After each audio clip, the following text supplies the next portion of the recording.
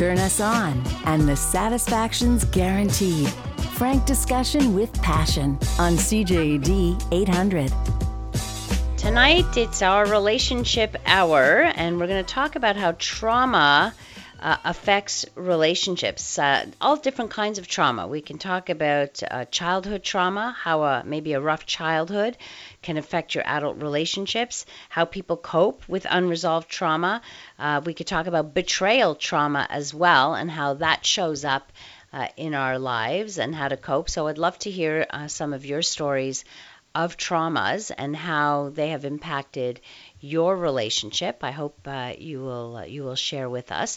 But first, let's take a look at the inbox. Make a connection anytime at 514-800. So let me answer a couple of questions. This one may take a little longer because it's pretty detailed in terms of what I want to share with you. I dated a narcissistic guy for a few months. He was 15 years older than me and so charming at the beginning. Then came the little lies, the control, selfishness, etc. Why are narcissists so charming on the surface? He was so nice to others, his acquaintances and waitresses, etc. Also, do narcissists know that they are narcissists? So maybe we need to just clarify that word a little bit and define it, because it gets thrown around quite a bit. You know, we hear people say, "Oh, they're just a narcissist." Oh, they're just so. Generally, people, when they say that in passing like that, they're talking about people who are self-absorbed and maybe selfish and what have you. But there are extremes of narcissism as well. If we look at narcissistic personality disorder, which is the extreme, let's say,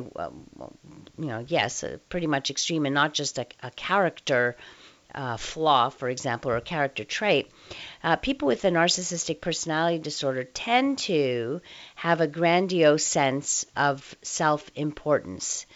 They tend to live in a world, in a fantasy world, basically, that supports their delusions of grandeur. So they are delusional about how great they are and how important they are. These are individuals that need a lot of praise and admiration. They are people who have a sense of entitlement. They exploit others without guilt or shame. So as you can imagine, the level of empathy and compassion is way down. They have a tendency to demean others, to intimidate, to bully others, or belittle others. They're basically in love with themselves. This is the myth of Narcissus, right? Who is in love with his own reflection. But this is what they love. So it's very difficult for a narcissist to truly have love and deep feelings for someone else. In fact, they often avoid feeling and falling in love and being in love because of their deep insecurities. So having this grandiose image of themselves is a way to avoid those same feelings of insecurity that they have. Usually they're described as cocky and manipulative and selfish and patronizing and demanding. It usually shows up in every area of life, by the way. It's not just in relationships, but it can be seen in their relationships at work and their friendships and their families and all of that. And there's a veneer, right? So what you're describing in your email is that, sure, he appears to be the really nice guy with everybody, but it's a veneer. He's going to be nice to, let's say, the wait staff. He feels superior to them. There's a superiority as well with that. The problem is with change. They are very resistant to changing their behaviors. So instead of taking ownership or looking towards themselves and saying, is there something wrong with me or could I do better? No. Instead, they blame others. It's other people's faults. There's, the word gaslighting comes in here, where they make the other person feel like they're crazy, like there's something wrong with them. They react very badly to criticism, even to the slightest criticisms or the slightest slights, in fact. And oftentimes what happens is people who end up in relationships with narcissists tend to just go along with their demands. Why? Because they want to avoid the coldness that would ensue if they disagreed, for example, or didn't go along, or the rages, the put downs, the all of that. It's unfortunate, but quite a number of people find themselves in relationships where they are with narcissists, and it's very, very toxic and very damaging to the person who lives with a narcissist. So remember that there's a couple of things. Sometimes at the beginning of a relationship, they present in such a way that it's like the fantasy. You've heard me talk about love, being love bombed. They come out as they're the perfect person for you, and they put on a really big show at the beginning. So they're very, very charming, very magnetic, but they create this fantastical, flattering image of themselves that tend to draw us in. So we're attracted to this extreme confidence, for example, or extreme, they're ambitious, right? They talk about these big dreams and big things that they're going to do, and all of that. And if your own self-esteem is shaky, for example, then this becomes even more seductive for you. So it's very easy to get caught up in this kind of web, but it is a fantasy. And then oftentimes it takes a while before you recognize that this isn't the true person, right? And little by little, once you start to see all the other behaviors, especially like the ones that this texter was describing, the little lies, the control, the selfishness, those come up with time. So you need to understand that narcissists are takers. They will take from you. They will not give, and they do tend to seek out people who are more of the givers. So make sure that you pay attention. Understand that your needs won't be fulfilled with a person like that. Narcissists aren't actually looking for a true partnership. They just want somebody who's going to be like an obedient admirer, for example.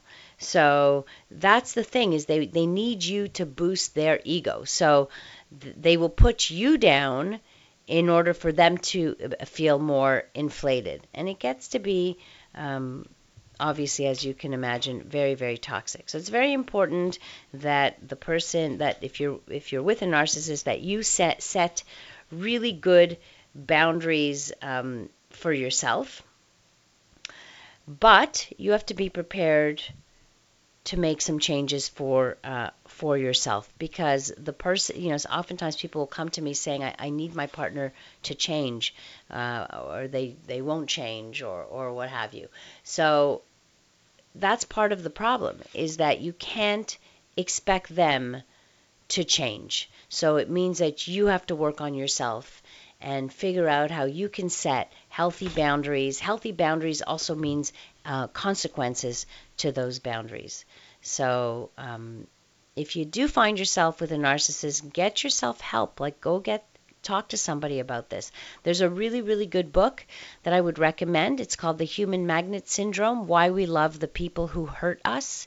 And it really does talk about the dynamic between the codependent, or as the author Ross Rosenberg says, instead of codependent, he calls it the person with self-love deficiency syndrome, and how they are attracted to those narcissists who are the takers, and then how to set those boundaries, and how to sometimes extricate yourself from that kind of situation.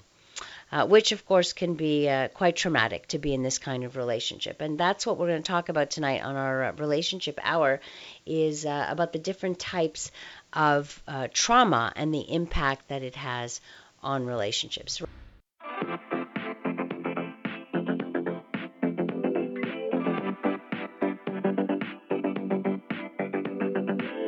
safe place to work out the kinks in any relationship.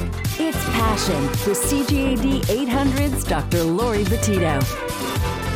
Our relationship hour tonight, we're talking about trauma and its impact on relationships. But just before answering a question about narcissism, and I love this question, should a narcissist know if they are a narcissist? And actually, there was a study done that was examining, like they give surveys, right, to determine if somebody, not surveys, but like a questionnaire, 40-point questionnaire, to determine where you fall in the narcissism scale.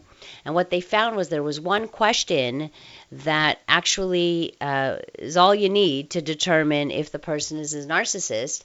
And the question was, to what extent do you agree with the statement, I am a narcissist? And they described the word narcissist means egotistical, self-focused, and vain. And it just so happens that it seems narcissists are quite well aware of their narcissism. But narcissists also tend to be quite exhibitionistic, so they don't really care what you think. And they also don't think it requires any help because, well, they already think they're great. So there's no reason to improve themselves. So do you see where the whole thing is, right? It's fascinating to work with people. For me, anyway, I work with people who find themselves with narcissistic partners because the narcissists generally are not coming into treatment. So I always find it quite fascinating. Texter writes, I was raised in a perpetual, intensely emotionally and physically abusive family, and suspect my numerous yet short-lived relationships may have something to do with the fact, considering despite my highly affectionate, nurturing, and loving personality, I'm nonetheless still somewhat phobic and distrusting of long-term commitment, and hence possible toxic, lifelong issues and rejection.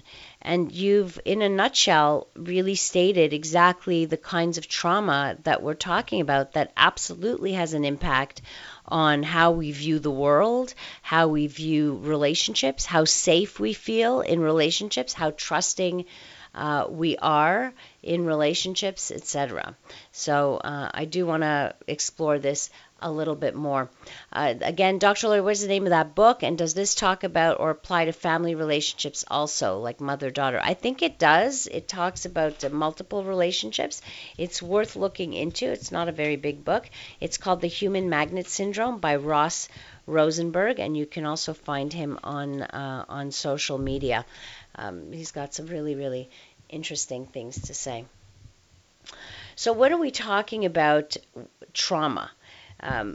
That could be anything from a traumatic event, a circumstance a person endures. Maybe it's the sudden death of a loved one in adulthood. Could be some kind of a disaster they were involved in, or a hate crime, or some other kind of crime or violence. Could be a sexual assault. It could be the trauma of having gone to war. It could be the trauma of refugee circumstances, for example. It could be childhood abuse, and that's a different one that I want to also talk about. But these are things that will, of course, affect, if you're in a relationship with somebody who's been traumatized, you will inevitably be affected by that person's trauma. It's inevitable. There's a lot of results or consequences in going through a trauma. Even though you can do a lot of the healing, etc., a lot of stuff stays in. Like somebody's expectations of danger or betrayal or potential harm, especially in new relationships or even older relationships. There's a feeling of vulnerability, of loss of control, confusion, not knowing what is safe, who is safe. So, of course, it's difficult to trust others. And as our texter wrote in, coming from a family where you could not trust others to keep you safe, which is the first place where you should feel safe is in your home with your parents, how do you then develop trust in the world? How do you develop trust in others. It can take a lot of work to be able to overcome that. So it's perfectly understandable that people would shy away from relationships or even get themselves into toxic kinds of situations that perpetuate this same cycle. But having experienced trauma could make it be very scary to be with somebody, to get close to people, the fear of being hurt. Again, for example, you see the world as unsafe. So imagine going through life seeing the world as unsafe. And the world is all the people in the world as well. There could be feelings of anger and helplessness and a complete loss of control. Obviously, different traumas will affect us differently. A childhood trauma of abuse, sexual abuse, will look differently in relationships than, say, you've had your childhood was fine, you have not been traumatized in childhood, but as an adult you experience some other form of trauma, right? And what's the impact of that? So there are there are definitely differences to that. But I'm interested to hear from you if you've experienced any kind of trauma, and how do you figure the impact was on your life or on your relationships, whether you had a difficult childhood, whether you experienced childhood sexual trauma, whether you experienced trauma in your relationships, as in betrayal trauma, because that's a whole other kind of trauma that, of course, has quite an impact on oneself and obviously on the relationship. So when people experience trauma, oftentimes they withdraw. They isolate themselves from other people. They isolate themselves from life. They can feel disconnected and detached from people. Remember, you're living in a world that feels unsafe, which obviously means that you can become very anxious or quite frightened in relationship to others. Other people respond by doing quite the opposite.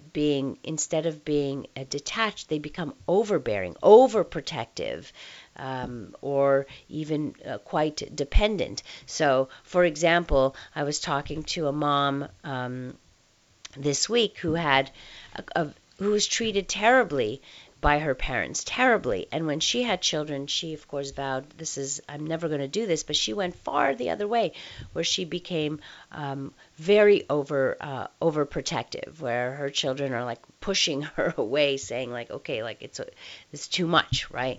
But that's a result of that, of having been raised in that kind of environments.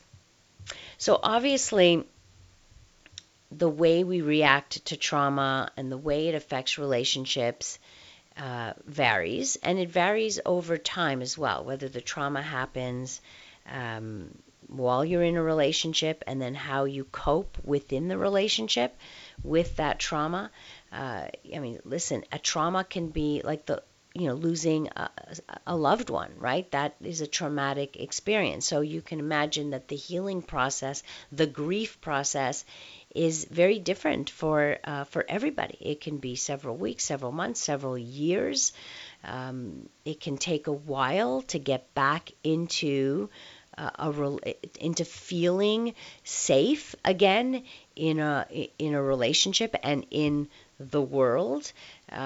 So all of this can take time. But why I want to talk about this is that it's to be aware that you just don't just get over something. Like, there's going to be an impact, and if you're living with someone who's been traumatized, whether in childhood or in adulthood, you need to be patient and compassionate and try to understand your partner and try to understand what the triggers are and not take a lot of it personally, even though a lot of that will come to you. That's the thing, is that that's where the impact is, because let's say your partner is detached, you're going to feel the impact of that detachment. You're going to want to get close to your partner. your partner is in survival mode, in protective mode.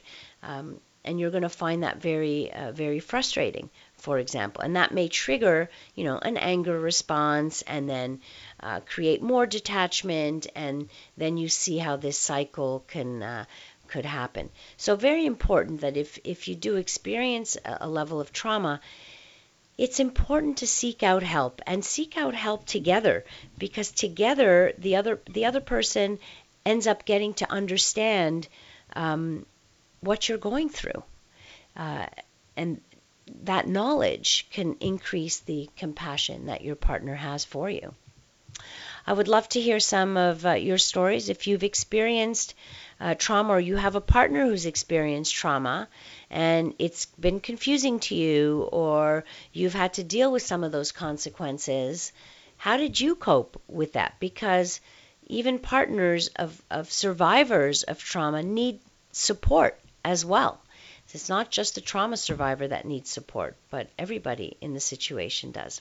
Coming up, I want to talk about what, going back to the rough childhood and a traumatic childhood, how that can affect adult relationships. That's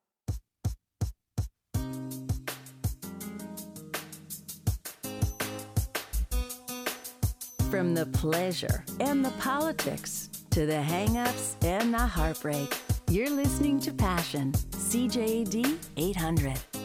discussing the effects of trauma on our adult relationships. Sadly, the reality is that up to 1 out of 4 children may experience some form of maltreatment. So that's us as adults. 1 out of 4 of us, 20%, uh, 25% will have experienced some form of childhood trauma. So we're not even talking about adulthood trauma. Mickey joins us on the line. Hi, Mickey. Hi, how are you tonight? Good. How are you? Oh, not too bad, not too Okay. bad. Just give you a little bit of a background. Right now I'm a 66-year-old man living Okay. alone with my animals. I'm a professional dog walker Okay. and trainer, and I live out in the country. And as far as I remember, there's a lot of anyways. This is hard. It was about 15, 16 years of my life. From 2, 3 to 18, I was sexually abused, Oh. physically abused, tortured. I've been diagnosed from borderline to PTSD to everything. I've been antidepressants for a long time, and I end up, hurting myself, cutting myself, and torturing myself Right. to feel the pain. But I was sexually abused by both male and female. Oh my goodness. So I'm so they're sorry to very. hear this. This is terrible. It's terrible what happened to you. Mhm. Uh, the result, as you say, all those diagnoses, the PTSD and the borderlines, this is Yeah. what happens. This is the consequence Mhm. of, especially with such severe trauma.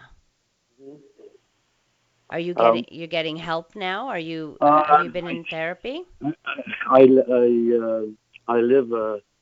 I had a doctor who understood me. I was with her for about 25 years in Verdun, Okay, um, good. and she took retirement, went into private practice or Mhm. whatever they call it. Um, I have a psychiatrist out where I live, and he sees me once every 2 or 3 years. That's it? Yeah, Okay. well, the only time I get to see a psychiatrist when I attempted suicide and I ended up in the hospital for two, Mm. 3 months. Do you have have you joined any support groups, for There's example? none out where I live.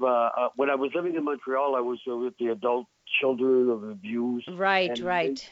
an immense group with McGill and Concordia, I think. Okay. And Well, I have to commend you, first of all, for really going out there and finding all the resources for yourself. yeah, it's very hard out where I live. It's a small town. There's no sliding scale. And Right. Dr. Miller gave me a 1-800 number, and I called, and he gave me 3 different places. And one would have to cross the Fleuve Saint-Laurent by Right. Traversée. You know what? You have a computer, Mickey?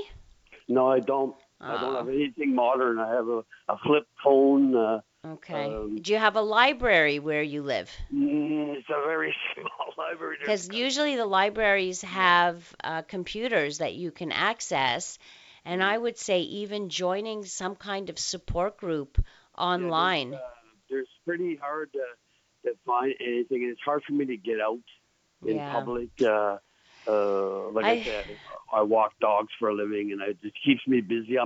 Well, that's I'm, good. Keep busy. I'm That's good. yeah, yeah. That's good. And keep busy, keep your body healthy, and this will help your mind as well. But I wish there was more we could do for you, Mickey, really. Maybe consider, not living so far out and being closer where you have access to services. Yeah, I just it's feel like you're so it's very hard to isolated. get where I live. It's you can see maybe a social worker for 6 weeks, and then they drop you. And Well, usually they see if you're stable, then and you don't really need their help or what have you. But getting yourself involved with socially is also really important. So there's a finding language barrier. I'm originally from New Brunswick, and and I'm bilingual, but they still treat me like I'm not. oh, It's very Mickey, hard to the language barrier, and right. yeah, Listen, I understand, but you're going to have to start thinking about some of the positives that you can do, what you can do rather than what you can't do, right? right, So keep focusing like that. I mean, it sounds like you are taking charge. You're on the medications, which is really, hmm really important. yeah, If you have crisis lines you can call, do that yeah, when you really need to. Reach yeah. out. Don't forget to reach out to people, okay? Okay, Find the okay. people in your life who care and don't be afraid to reach out. Not everybody is unsafe. Yeah, I know. All right, Mickey? I feel for Okay, you. I really do. All okay. Thank right. you very All much. right. You be well. Take care. A couple of texts. It's heartbreaking for me when I hear stories like this. Absolutely heartbreaking. Hi, Laurie. I grew up in a volatile household. My father was an alcoholic and an abuser to my mother. They divorced when I was about 10. I don't have very many memories of my childhood. Don't know if I blocked them out. My family was not a loving family that hugged or kissed.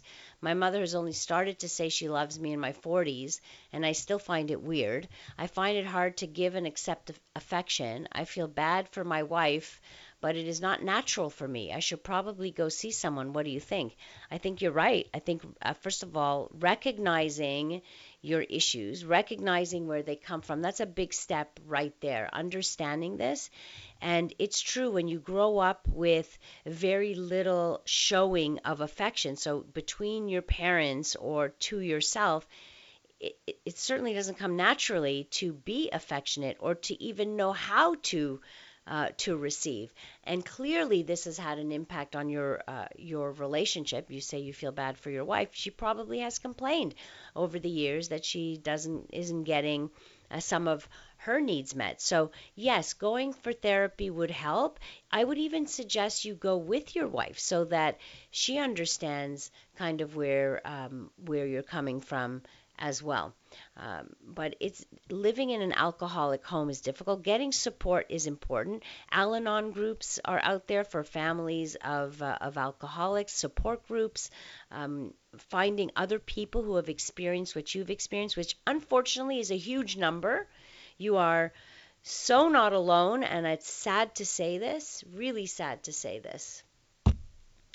Another texter with another quite traumatic here. My wife was date raped, her first experience. We managed through that, but she has been diagnosed with endometriosis, and now sex is painful for her, and I don't know what to do. So another thing is here you are, the the secondary victim of your wife's victimization as well. So your wife should certainly be seeing somebody to deal with the rape. That's number one. With the painful sex, I would say working with a pelvic floor physiotherapist who could make her feel very safe. And it's a very safe environment. Can work that pelvic floor to figure out the pain and work out some of the tissues and all of that. So that would be a very good place to start. Talking about destructive relationships and why we are attracted to destructive relationships when we have had a rough childhood. We'll discuss that next.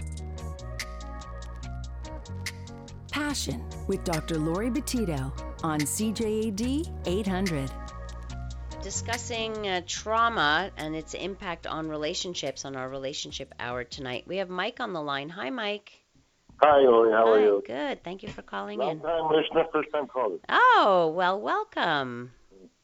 I've had a rough few years, I guess. I lost my wife 5 years ago to ovarian cancer. Oh, I'm so sorry to hear that. If she had lived, we would have been celebrating our 21st wedding anniversary. Oh, so young. She died. She was 48. Oh, my goodness. And I recently had surgery myself for cancer. I had to remove my right kidney and a 10.6 centimeter cancer tumor. Oh, no, Mike. And so I'm basically, I had friends sitting me trying to set me up with ladies and stuff. And I try to avoid it because I don't want to put them through what I went through when I lost my wife. Well, that's interesting. You're avoiding it to protect them from their own hurt rather than letting them make up their own minds about whether they want to be with you or not. Yeah, and I know what I went through. My wife passed away in my arms at Mount Sinai, and it literally destroyed me inside. Oh, for sure. I mean, that is a huge. I can't think of a bigger trauma than that, other than losing a child. But that is extremely difficult. And if you're not ready to date, I mean, first I want you to think about why you don't want to date. Like, do you want to have some companionship? Do you still crave that companionship? Well, my late wife, before she passed, told me to find somebody to be happy and not be alone. But it's hard. It's Yes. really hard. And but you can love more. It won't take away from the love you have for your wife, though. Like falling in love with someone else does not mean you love your wife any less or that you are betraying her. There was one lady I was seeing, and I invited her to my home one day for supper, and I had my wife's ashes in an urn. Okay. And I had my wife put pictures of my wife from when she was a child into adulthood and stuff. And she basically demanded that I get rid of my wife's ashes and my wife's clothes. Okay, well, no. I told her I'd get rid of you before I get rid of my wife's ashes. That's for sure. Yeah, no, I totally get that. And listen, you may not, Mike, you may not yet be ready, and that's okay. That's okay. Don't let people push you into something you're not ready for just yet. I have people telling me to get over it. She's gone. You can't, yeah, they haven't been through it. It's not just something you simply get over, like pull up your socks. It's over. It's done with. The life doesn't this is not what pain is about, or trauma or loss or grief. You will always feel that pain. Just that you will not necessarily feel it as strongly as the years go on, but it doesn't mean you can't have other relationships and other friendships and other companionships, for example. You just need to find the right person who will understand this. Maybe I would even recommend finding somebody who's been widowed. I mean, I have friends and stuff. I have male friends and a lot of lady friends. But some of them are interested in me, but I keep telling them no. Okay. You're not ready. You can just tell them, let's just be friends. I'm ready for friendships. That's it for now. And that's okay. You follow what you need for you. Don't let other people push you into something you're not ready for. Mike, I feel for you. I hope, I hope you, there's no heat. I can't really say anything. When a loss is a loss, I just hope you find some healing somewhere and some solace and some peace in your life. The thing that gives me any strength to get out of bed in the morning is my dog. Yeah, well, that's a good thing. That's a good thing. Mike, I wish you well. Thank you, Laurie. All right, thank you so much for calling. Really appreciate it. Oh, wow, this is a hard show. Laurie, I simply don't understand why, considering the astounding numbers of existing parental abuse victims, the law doesn't deem it absolutely mandatory for potential parents to necessarily engage in prerequisite and preparatory psychological health and proper parenting awareness courses, which would clearly result in a huge reduction of such staggering number of victims, I'm sure. You are right. Don't we always say that? Like, there's anybody can be a parent, right? But for many other things, you've got to go through a whole bunch of tests. But no, anybody can be a parent. Should they be? Absolutely not. Unfortunately, it has such a ripple effect, right? It has such impact later on. Like a lot of people who have come from early trauma think that or feel that they're always dating or they end up dating people who are always bad for them. So if you've been traumatized by the key people in your life, those caregivers that are supposed to keep you safe and make you feel loved, unfortunately, unconsciously, we can often find ourselves going towards people who somehow fit this traumatic identity. Okay? And it leads to a re-traumatization because we tend to repeat the past. So I know it sounds crazy, but our unconscious minds work that way. We end up being drawn towards something that we deserve. So if we grew up feeling like we were worthless or were made to feel like we were worthless, we're going to seek out people who continue to make us feel that way because that is our story inside. We end up finding people who are emotionally unavailable, who may be abusive, who may be narcissistic, or we end up trying to find people to fix, that we need to fix them, for example. So there, that impact is there, and it's important to recognize it. So if you recognize these patterns in yourselves, if you say to yourself, "Hell, I'm the kind of person that always dates people who are really bad for me," then look at this, because something is drawing you into that, and it is your history. It is that past. So part of it is doing the trauma work, like doing some therapy to heal from that trauma so you can start making better decisions, of course. And then there are others who forget about relationships. They just avoid relationships altogether. They completely shy away. They completely stay away from commitments. They just don't want to do any of that. It's their way of kind of breaking that cycle of harmful relationships. So it can go to one extreme or the other. Texter writes, it has an impact upon society at large, as well as considering serial killers and whatnot. Oh my God, you are so right about that. So right. Another texter, we were talking about narcissism earlier, which of course can be very traumatic and re-traumatize us if we end up with a narcissist after having already been traumatized in childhood, which is likely, unfortunately, because that's the attraction. Is narcissism actually considered a mental illness and or chemical imbalance, and can it be hereditary or environmentally developed via a parental narcissistic role model, for example? So it is considered a mental illness. Narcissistic personality disorder is in the books, like is in the Diagnostic and Statistical Manual, which is the psychiatric Bible, basically. But what we know, it's not about chemical, it's much more about nurture versus nature. Could be a parental narcissistic role model. It could also be a very unavailable parent. It could be their own history of neglect, their own history of being put down, criticized, abused, their own traumas, which then leads them to feel like they're alone in the world and they can only take care of themselves. And so they develop this, I don't need anybody and I'm going to do this on my own. And so, and this could be one way that it could develop. The same way that the codependent develops from that same, that same basis, actually. So it could go one way or the other. But why does one go this way and one the other way? That's really hard to tell at this point. We still need quite a bit of research to determine that. If you want to look at there was a show, a Netflix show about a narcissist.